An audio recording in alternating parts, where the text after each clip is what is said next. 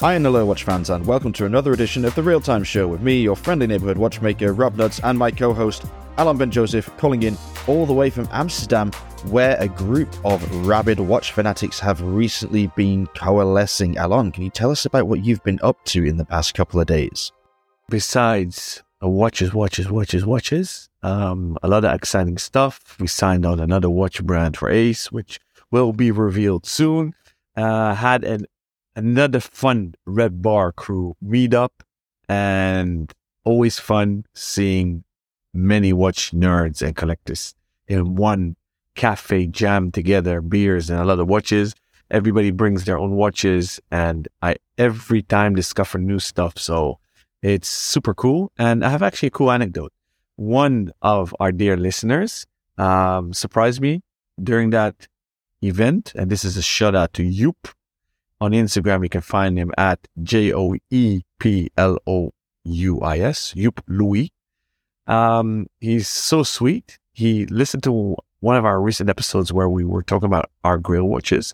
And one of my Grail watches, and very high on the list, is an FP Joule Tourbillon or a resonance piece.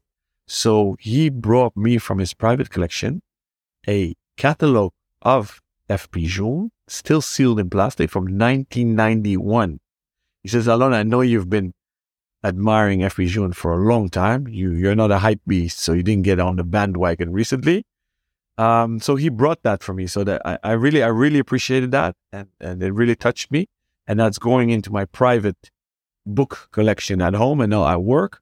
So shout out to Joep, thank you. And he's an avid listener, and I really appreciate it. Will you open it? So, good question. So this morning during breakfast, I left my watches and the book on my dining table. So my son dove into my books of watches, which he often does. And he says, oh, this is cool. This is not cool. This is cool. And he says, what is this book? And he was about to rip the plastic open. I said, no, don't do it. And then I said to myself, why not actually? Because I need to educate him about FP Joule, right? Which I haven't done. But you know what? It's like a time capsule. Since it survived so many years already, I don't think I'm going to open it. So no, I'm not, Rob. That's interesting. I mean, I probably would do the same thing. I probably wouldn't want to be the one that opened it, but I might have just left it within your son's grasp in case he would do the honors for me, and then I could blame it on him. Say, oh, do you remember that time you ripped open that box fresh catalogue? What a terror you were, but thanks very much, because I wanted to see it. What else occurred at Red Bar Amsterdam this week? We have new members in the network, and our TRTS network, and also Red Bar Crew Amsterdam members. So this is also a shout out to Speedy Birthday here on Instagram. He sent in amazing questions. He was there last night as well. He sparked an amazing discussion in the network about design. And then we had Miles, who is also Red Bar Crew member, and also a new member of the TRTS network, who sparked an amazing discussion about AI.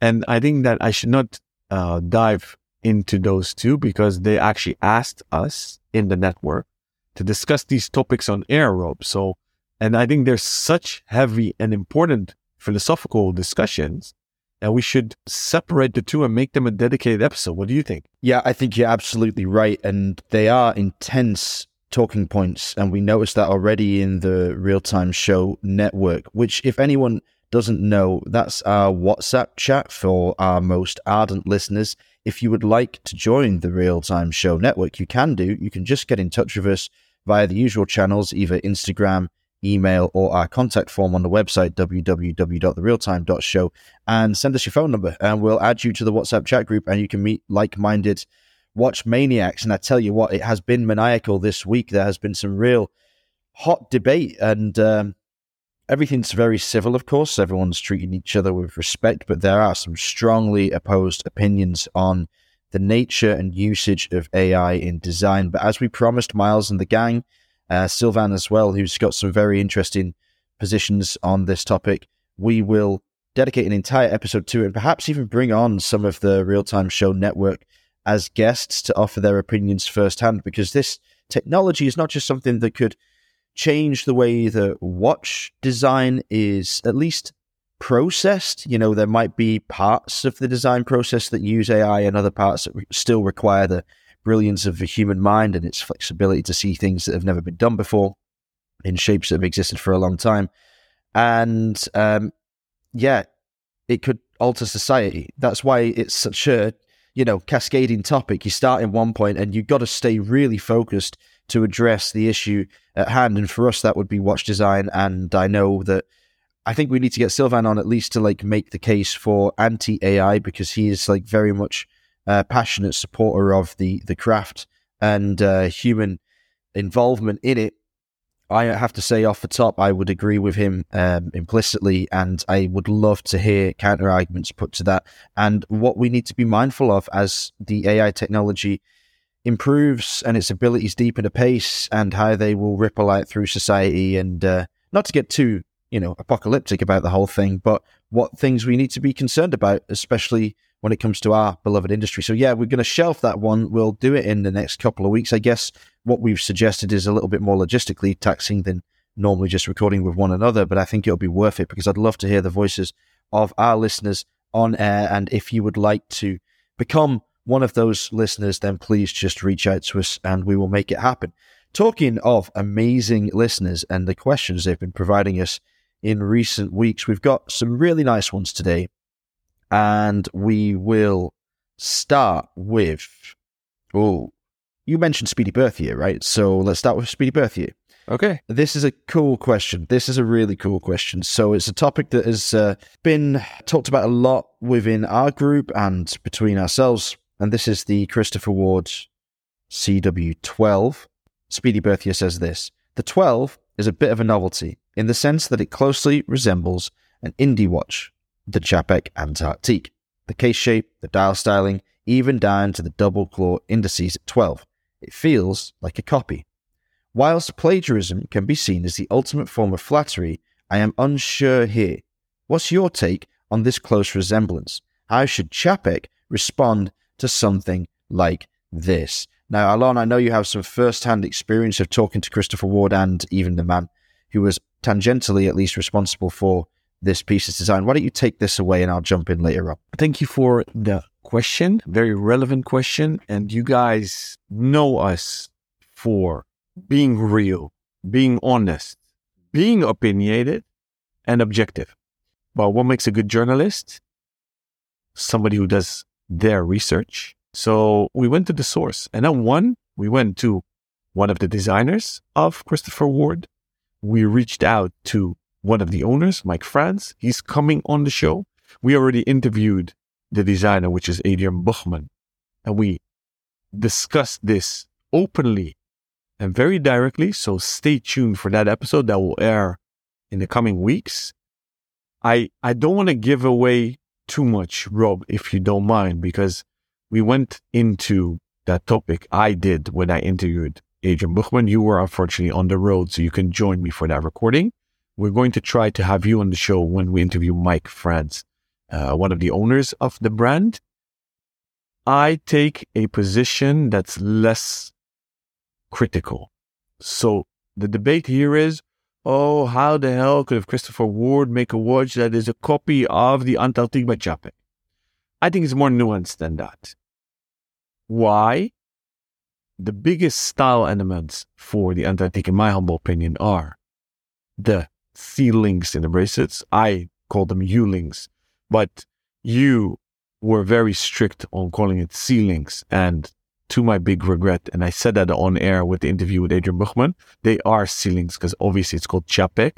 So I on air for the second time now hereby say it, Rob, you were right. Good grief.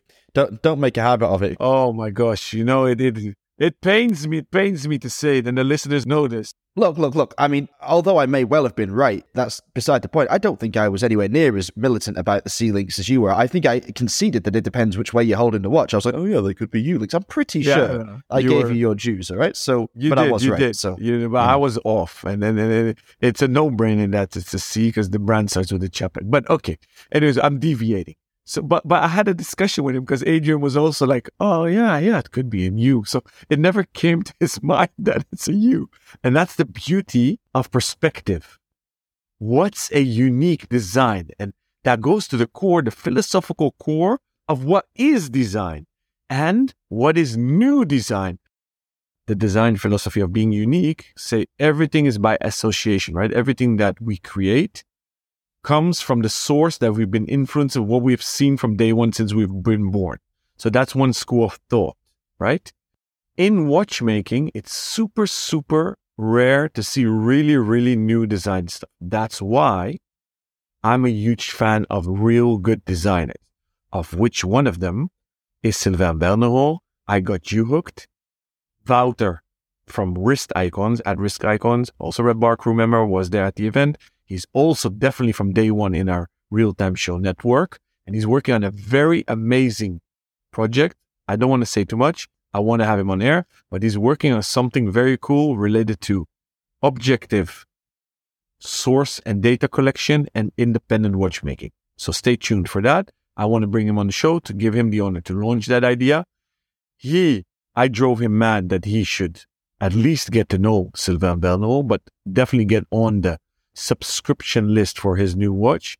He listened to me. He had a call for 2.5 hours with Sylvain, and he's hooked like you are, Rob.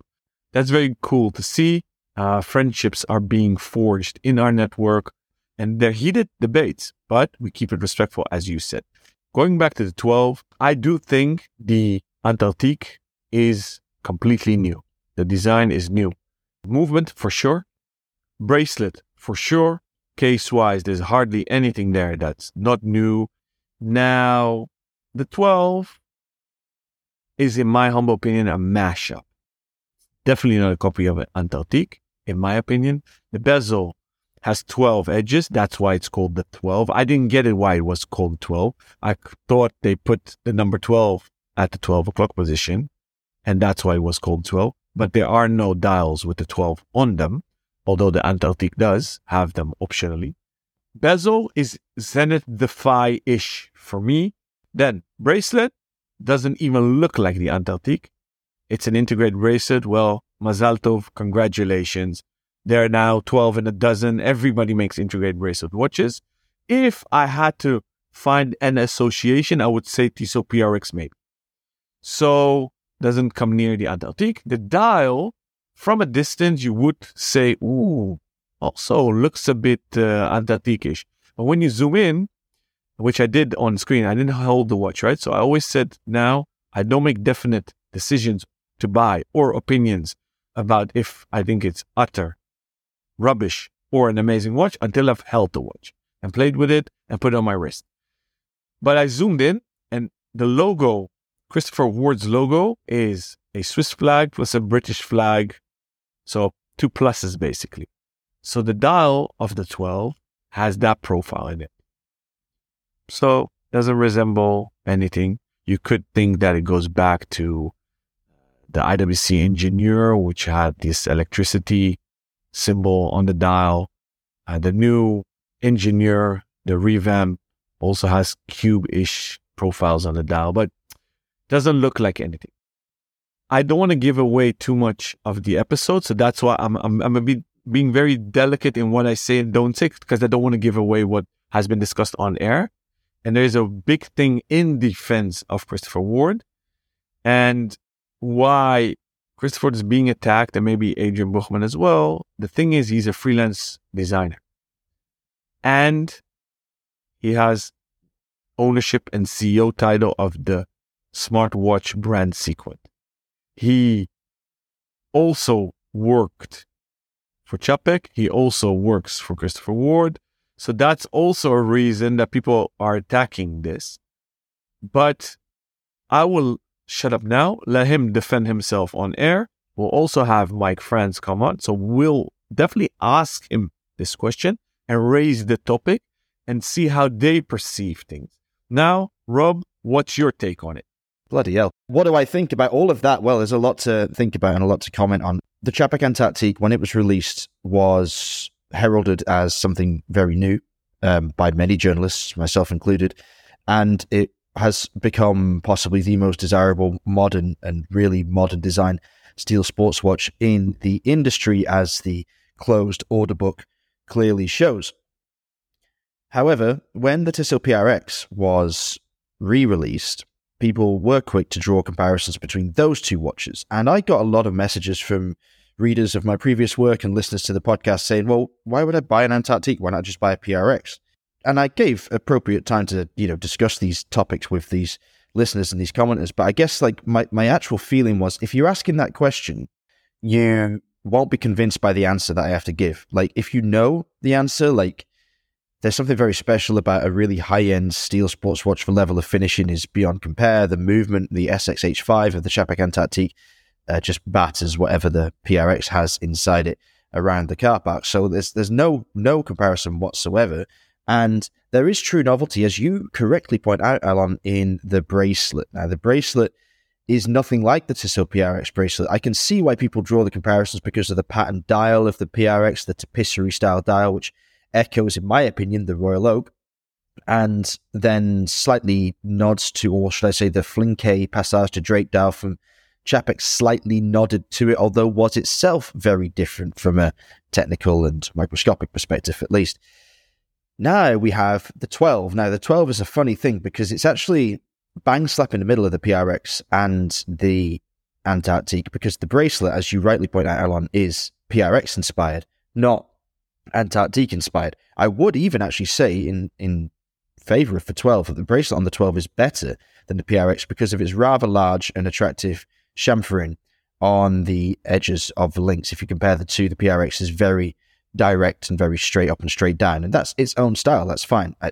One is not better than the other, perhaps, but like, I prefer the bracelet of the 12. The case middle is very similar, of course, to both, but you will notice that the major difference of the 12 is that rather than the central portion of the link being recessed in the case, as is the case with the Antarctique and the PRX, it actually protrudes here. So we have a case, the 12's case is more similar to the Arcanaut case model in the fact that it has this single central lug rather than two traditional lugs. Let's just say they're all integrated bracelets. That's true. And they're nice. And I don't think every brand makes them yet, but the more that do, the merrier.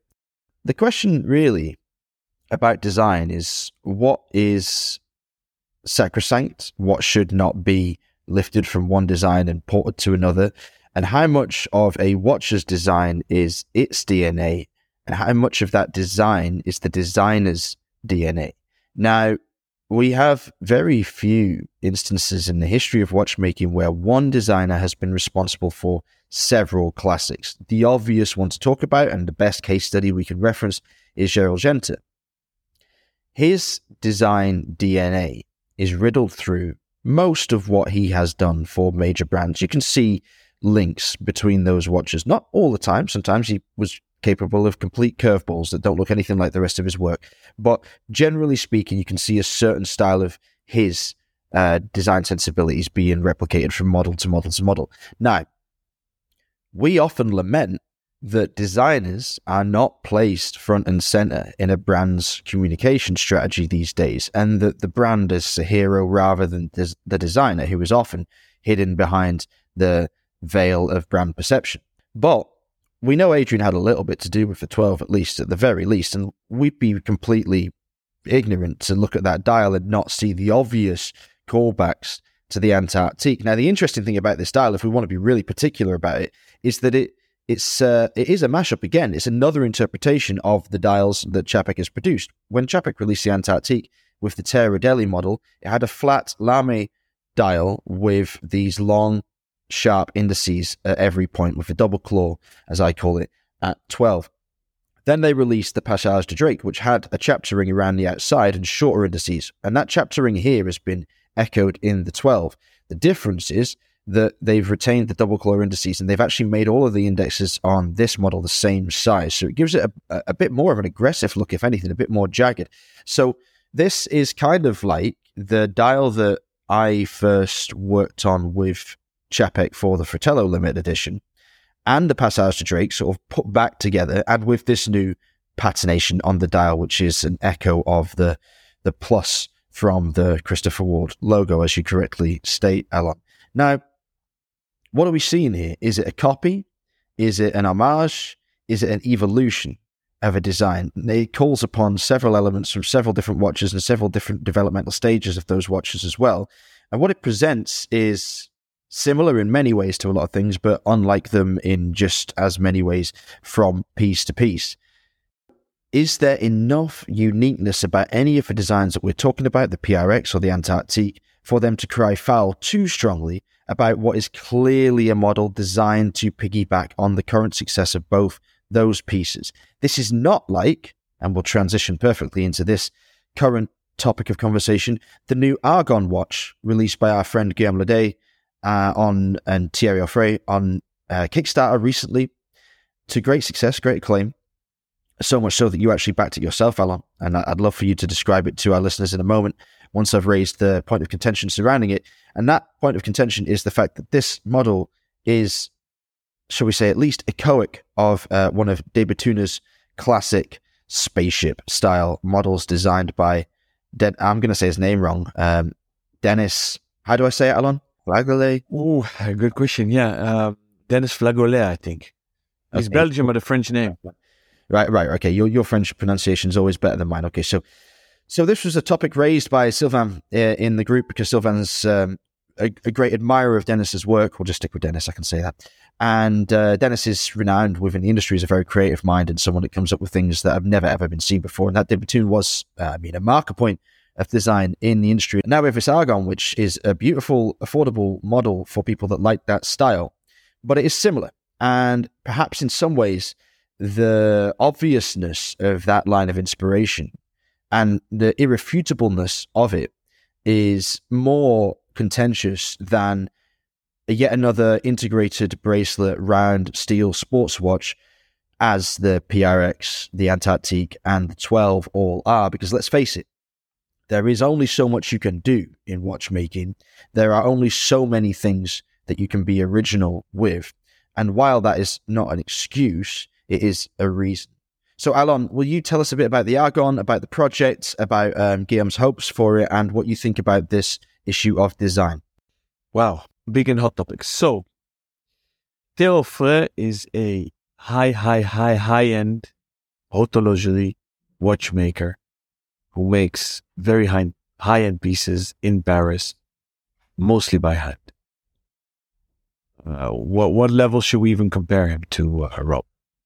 I mean, we discussed his watch during the GPHG predictions, actually our first or second episode ever. He's really up there, right? Yeah, he's one of the finest. Yeah. So Guillaume Ledet, aka Sexy Boy, if you haven't heard the episode, go find it on the episode section on our website or your podcast player.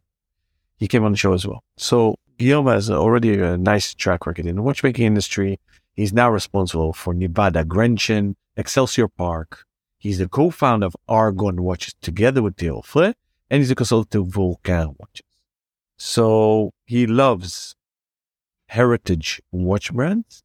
And it's actually cool that in this duality that he has in him, he created something super unique together with a high-end watchmaker who's his mate in the same city, because Guillaume lives in Paris as well. They started a subscription kind of brand, a subscription. We need to get David on this show for the French pronunciation. We should just call him up whenever we've got to do something, because David Vaucher, our resident provocateur, whose articles will soon be returning to the air, by the way. He's written several, and I've just been too lazy to record them all.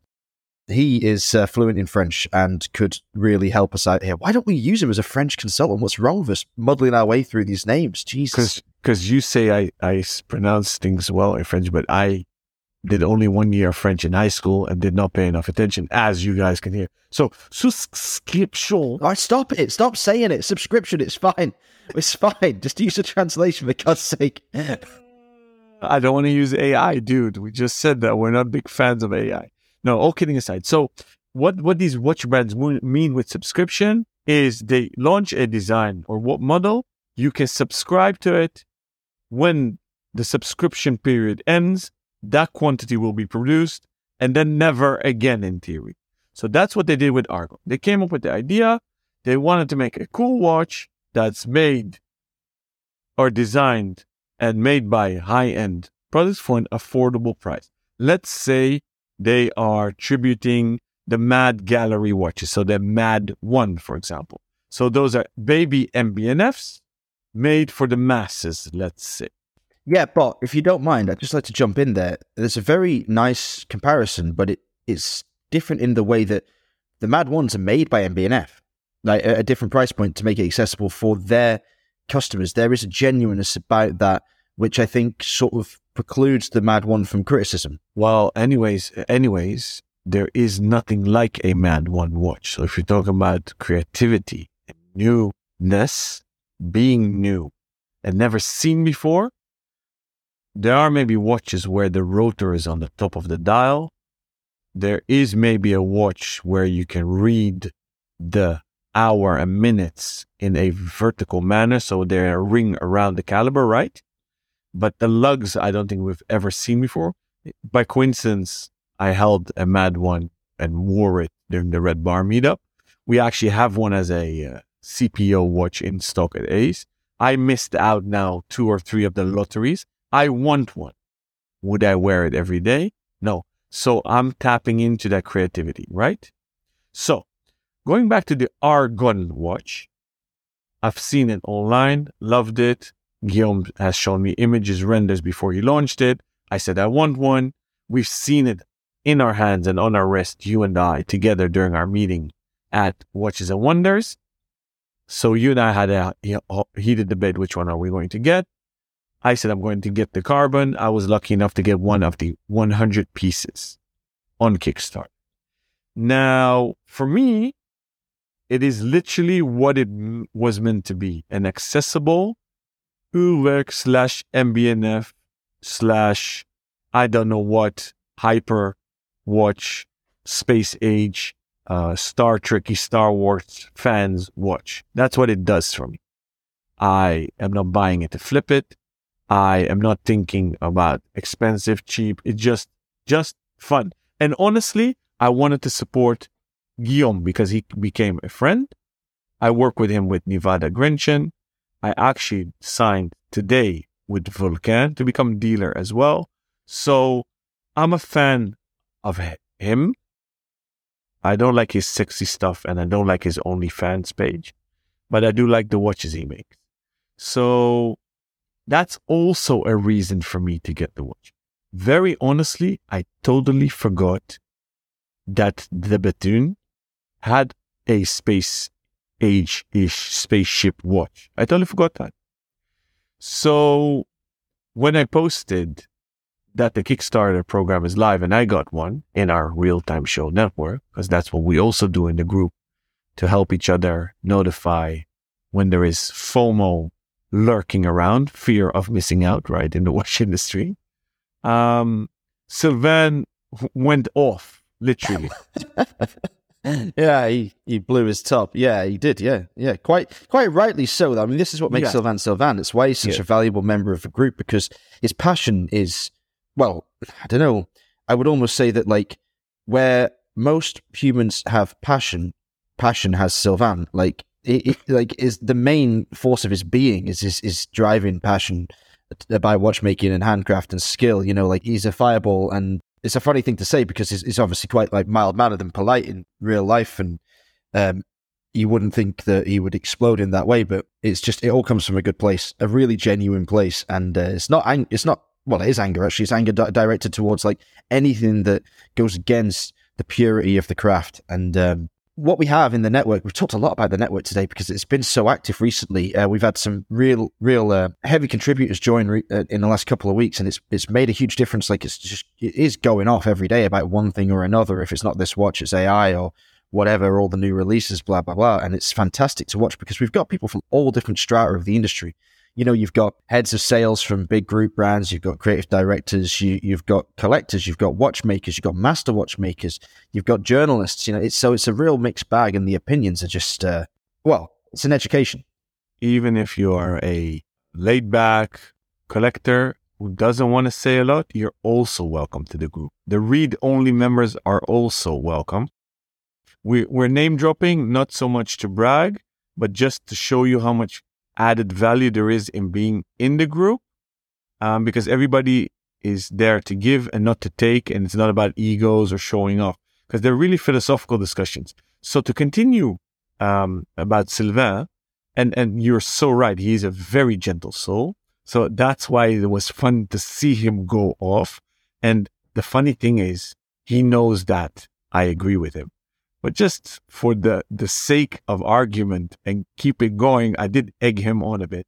So his argument was, oh, this is a blatant copy of the Batoon and they should have not did. And I honestly totally forgot that the Batoon watch existed. And technically he's right, because it's not far off. So then I'll go fast forward to the summary after a ping pong back and forth between all the members, including you and I. He said, okay, if it's a tribute to that, he should have gone to Dennis or they, so Theo Offrin and Guillaume Ledet, and whomever is active in the Aragon project, should have gone to Dennis and at least share what they're doing and ask for permission. And maybe we should conclude at that we don't know if they have or haven't done that. So Rob and I have the obligation now to go and seek out that answer, which we'll do. And maybe we should get Guillaume back on the show again, or Theo Frey, or the both of them. Because that's a nice thing to do. And that loops back to the story about the 12, right? Did they consider this an homage, a tribute? Did they look at the watch? Didn't they look at the watch? Did they forget it? Did they omit it? But in Sylvain's defense, the whole reason I bought it is that either I can't obtain a spaceship-ish watch anymore, new off the shelf by Debatoon, MBNF or Uber. So either I need to go out and buy a pre-owned one, or I can't even afford it. For me, it's the latter. So that's why I also got an Argon, because it gives me that vibe. Will it be in my collection forever? Probably not. My passion for the real deal is very big. And as I said several times on the show, I'm hunting down an Uber. I actually pinned one down. And in a few weeks' times, I might be a lucky owner. The question also is, do they care at Argon? Is it a commercial exercise or not? If it is, they're super successful. I believe the limited editions, there were 2 pieces that were 100 pieces, and the rest are like subscription models that they'll produce until the Kickstarter project closes. That's the quantity that will quantify how much, and they'll never ever produce them again. I believe they sold out the limiteds within minutes. They raised $650,000 in a day. Is there a need for it? Obviously. Will it be another flip hype beast watch like the Moonswatch? Maybe we'll see them. I didn't even look if they're now up on Chrono 24. I hope not, but probably they are. I didn't even look. But I think it will fade. I do think that Theo and Guillaume didn't mean any disrespect. And they didn't come from an angle from, hey, the Batoon is a cool watch, let's rip it. But let's ask them on air. Yeah, fair enough. I think that it's quite clearly inspired by it. And the watch we're talking about, in case anyone wants to check it out, because we call it the Spaceship Watch, is actually called the Dream Watch. So you can find that by going to Debetune, so that's DEBETHUNE.ch/EN, if you're English, /collections/dream-watches. It is... Well, it looks like the ship from Flight of a Navigator, in my opinion, and that was one of my favorite films when I was growing up, so for me it's always been very, very cool. Was it necessary, you said, Elon? You said yes, because it's sold. I'm not sure that defines whether it was necessary or whether it was desired. It was certainly obviously desired because it has a great commercial result there, bringing in almost €1 million, in a very short space of time, and we could see the project breeze past that in the coming days because it will still run a little while longer. I suppose the thing that it raised in my mind is one of the age-old battles that we have in watchmaking, and that is there space for homage pieces in the industry? Now, the obvious answer is yes, because as we can see from this project and the success of brands like Steinhardt, for example, or I don't know, brands that exist purely to replicate the watches of others, they have an audience. They have a group of people that wish to wear something that they can afford that looks like the thing that they really want. And that is absolutely fine. Everyone should buy what they feel comfortable and excited by within their budget and enjoy it. Not for me to judge that. I never would. I want people to enjoy watches and to share in the love of the craft. However, for me personally, as a slightly more seasoned collector perhaps, and maybe a more discerning one because of my background in the industry and the passion I have for the uniqueness of design and the importance of intellectual property protection, I always veer away from anything that isn't the best of type. Now, because of that, I do not have in my collection a lot of the styles of watches you might expect someone to have. Given how long I've been collecting, I don't have anything that looks remotely like a Submariner, for example. My feeling is something has to be as good as it can be within the category that it stands. And true design is marked by a uniqueness that you won't see anywhere else. And the Dream Watch was true design. Now we have like a more affordable corollary to it.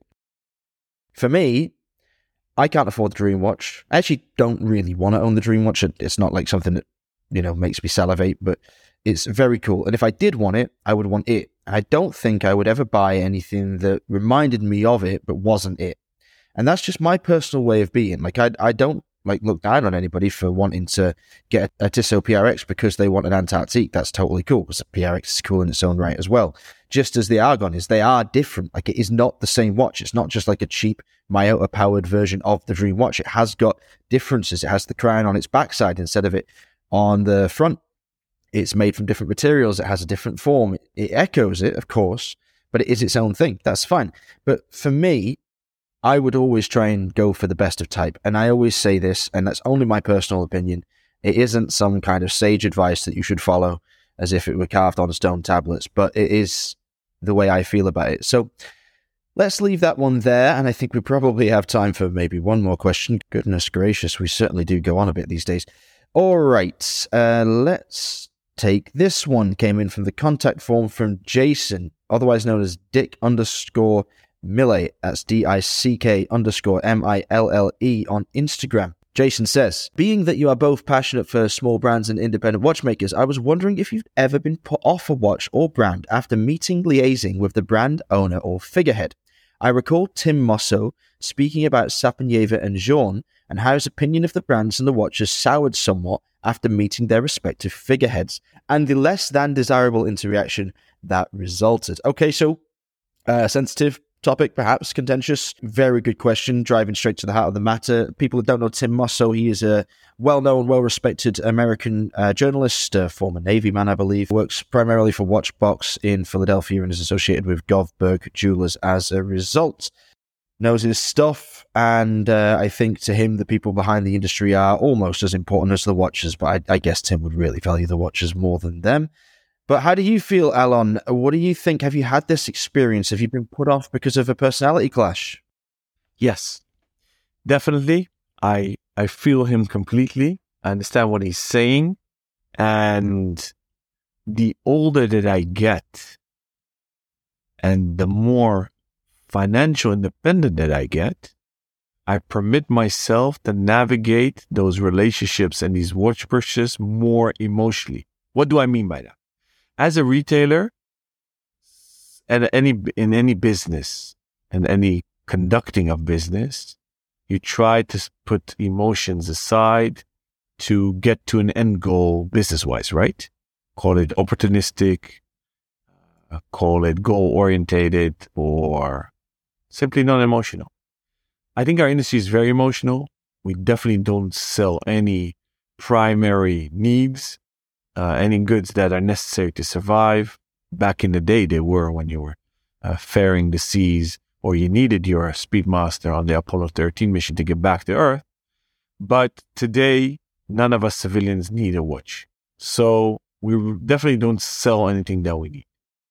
So relatively, it's an emotional business. There are a lot of egos in this industry. because I guess we're dealing with luxury and often high price tickets, which doesn't justify it. Okay. I hate egos. I hate politics, and definitely I can't stand arrogance. Now, by becoming older and financially independent, and therefore as an entrepreneur, businessman, and a jeweler, I literally sometimes don't sell a watch to a buyer if he's disrespectful or basically an a-hole. Vice versa, I won't do business with the brand anymore if I've been treated not rightfully so. And my brother and I are almost unanimous in this. Very recent example. We believe we've been not dealt with correctly, both by the Swatch Group and Longines, which we love the brand and we've sold it for many decades very well. We took an emotional decision to stop the dealership on our end and left a lot of money on the table. So that's an example. Vice versa, I just said that one of the reasons also to buy the Argon watch is because of Guillaume. Does he need my help? Apparently not, because they sold 1 million within 48 hours, right? So he didn't need me. But it does work like that. I mean, I wanted Nomos for many years. I met you. You were very, very incremental in getting the dealership for Ace. But would I have gotten it without you? Maybe. Probably. Would it have been magical as it was and still is? No. Will we had the collabs? Probably not. So when there's an interpersonal relationship that's good, or even friendship, magic happens. I mean, you and I as journalists also noticed that during the fairs, right, that we visited. And so to summarize and to answer Jason's question, hell yes. Yeah, I mean, you're absolutely right. It is a factor, especially when you are operating behind the curtain, as we often do in our roles as journalists and also in Alan's role as a retailer. And there have been myriad examples of bad behavior souring one's relationship with a potential customer or the other way around. And it's sad, but I prefer to focus on the opposite side. As Alan pointed to, the positive feelings we have towards Guillaume is why we are in support of his endeavor. Same is true of Sylvain or Clement Gaube from L'Aventure, or Giles Ellis from Schofield, Lewis Heath, Emmanuel Dane, Lasse and Eystein from Straum, Anders and James from Arcanaut. The smaller brands that really take the time and really show you the respect as a fellow watch lover that you desire. Let's be honest, you want to be respected, you want to be taken seriously. That matters a huge amount. And even I, with all the experience I have been treated like dirt by certain brand representatives, less so often in my case with the CEOs who know who I am, in a sense, like that I'm not just some little chump that sort of turned up off the street and wants to see the latest watches. They know of the background. But I have been I've run into some real snootiness, and I actually I relish it in a way, because when I'm in that situation, I sort of push it and try and see just how nasty someone can be to a potential customer, for example, when they don't know who they are. And it's absolutely gobsmacking. When you hear about people walking into boutiques and being just turned off immediately by everything in the store because the staff are so arrogant and they don't want to give you the time of day, especially if you're wearing, say, a t-shirt and jeans and trainers or whatever, as I often do, because I'm kind of tired of dressing up for everybody else a lot of the time, and people have this perception that oh well, he's obviously not got any money because he's not wearing a suit from TM Lewin, as if that bloody well matters, And I know for a fact that, one of our mutual friends, RJ, he used to be an avid Royal Oak owner, and he has such a poor opinion of AP's CEO. He actually sold all of his Royal Oaks, which was wow, what a statement. You can't even wear the watch because you're so fed up with the bloke. Like, I don't think I've ever been turned off from a brand that I have bought into yet. But yeah, I have had interactions definitely with CEOs and representatives that have put me off buying the brand, just left me feeling, unloved. What do you think about that, Alon? That's interesting to hear. So I did ride that emotional roller coaster of literally selling off stuff as a private collector as well, because some a-holes representing a brand. But the older I get, I can tune my rationale to control my emotion better. So what I've noticed in all these years, some people can really turn you off a brand, like Muscle also has experienced. But then I'll just freeze them, like I said in previous episodes. When I want to sell off watches, I'll just cool down. And if I really love a product, that love will surge again for that product. But you see how emotional and personal this business is? Yeah. I mean, that's the thing. We focus on the negative, saying, oh, well, I'm not going to buy this watch because that guy's a dick, or like because they talked to me like I was a piece of shit, etc., etc. But there are thousands, hundreds of thousands of watches out there that we could buy, and we don't buy the vast majority of them. And the fact that we don't buy a small minority of that vast majority because we think the people behind the brand are a-holes is a bit of a negative way to focus on it. We do buy the very small minority of watches that we do buy, largely because we either love the brand or we've had a positive experience with the people behind it. And I always think of the relationships that I've built in the industry and how much joy I take in sometimes supporting those smaller brands, especially the ones that I'm fully behind. As you know, I listed many of them before. And that's where I choose to place my focus, like not on the fact that, yes, it is totally possible to be switched off by a total dick, but it is equally and perhaps more commonly possible to be excited by real visionaries and lovely people. Well said. And on that note, I think we should end the show. I do want to say there's a zero tolerance policy on assholes. Arrogance. It's absurd that you've been dealt with as dirt. And this is a warning to all of you in the watch industry. Don't do it. We'll call you out on it.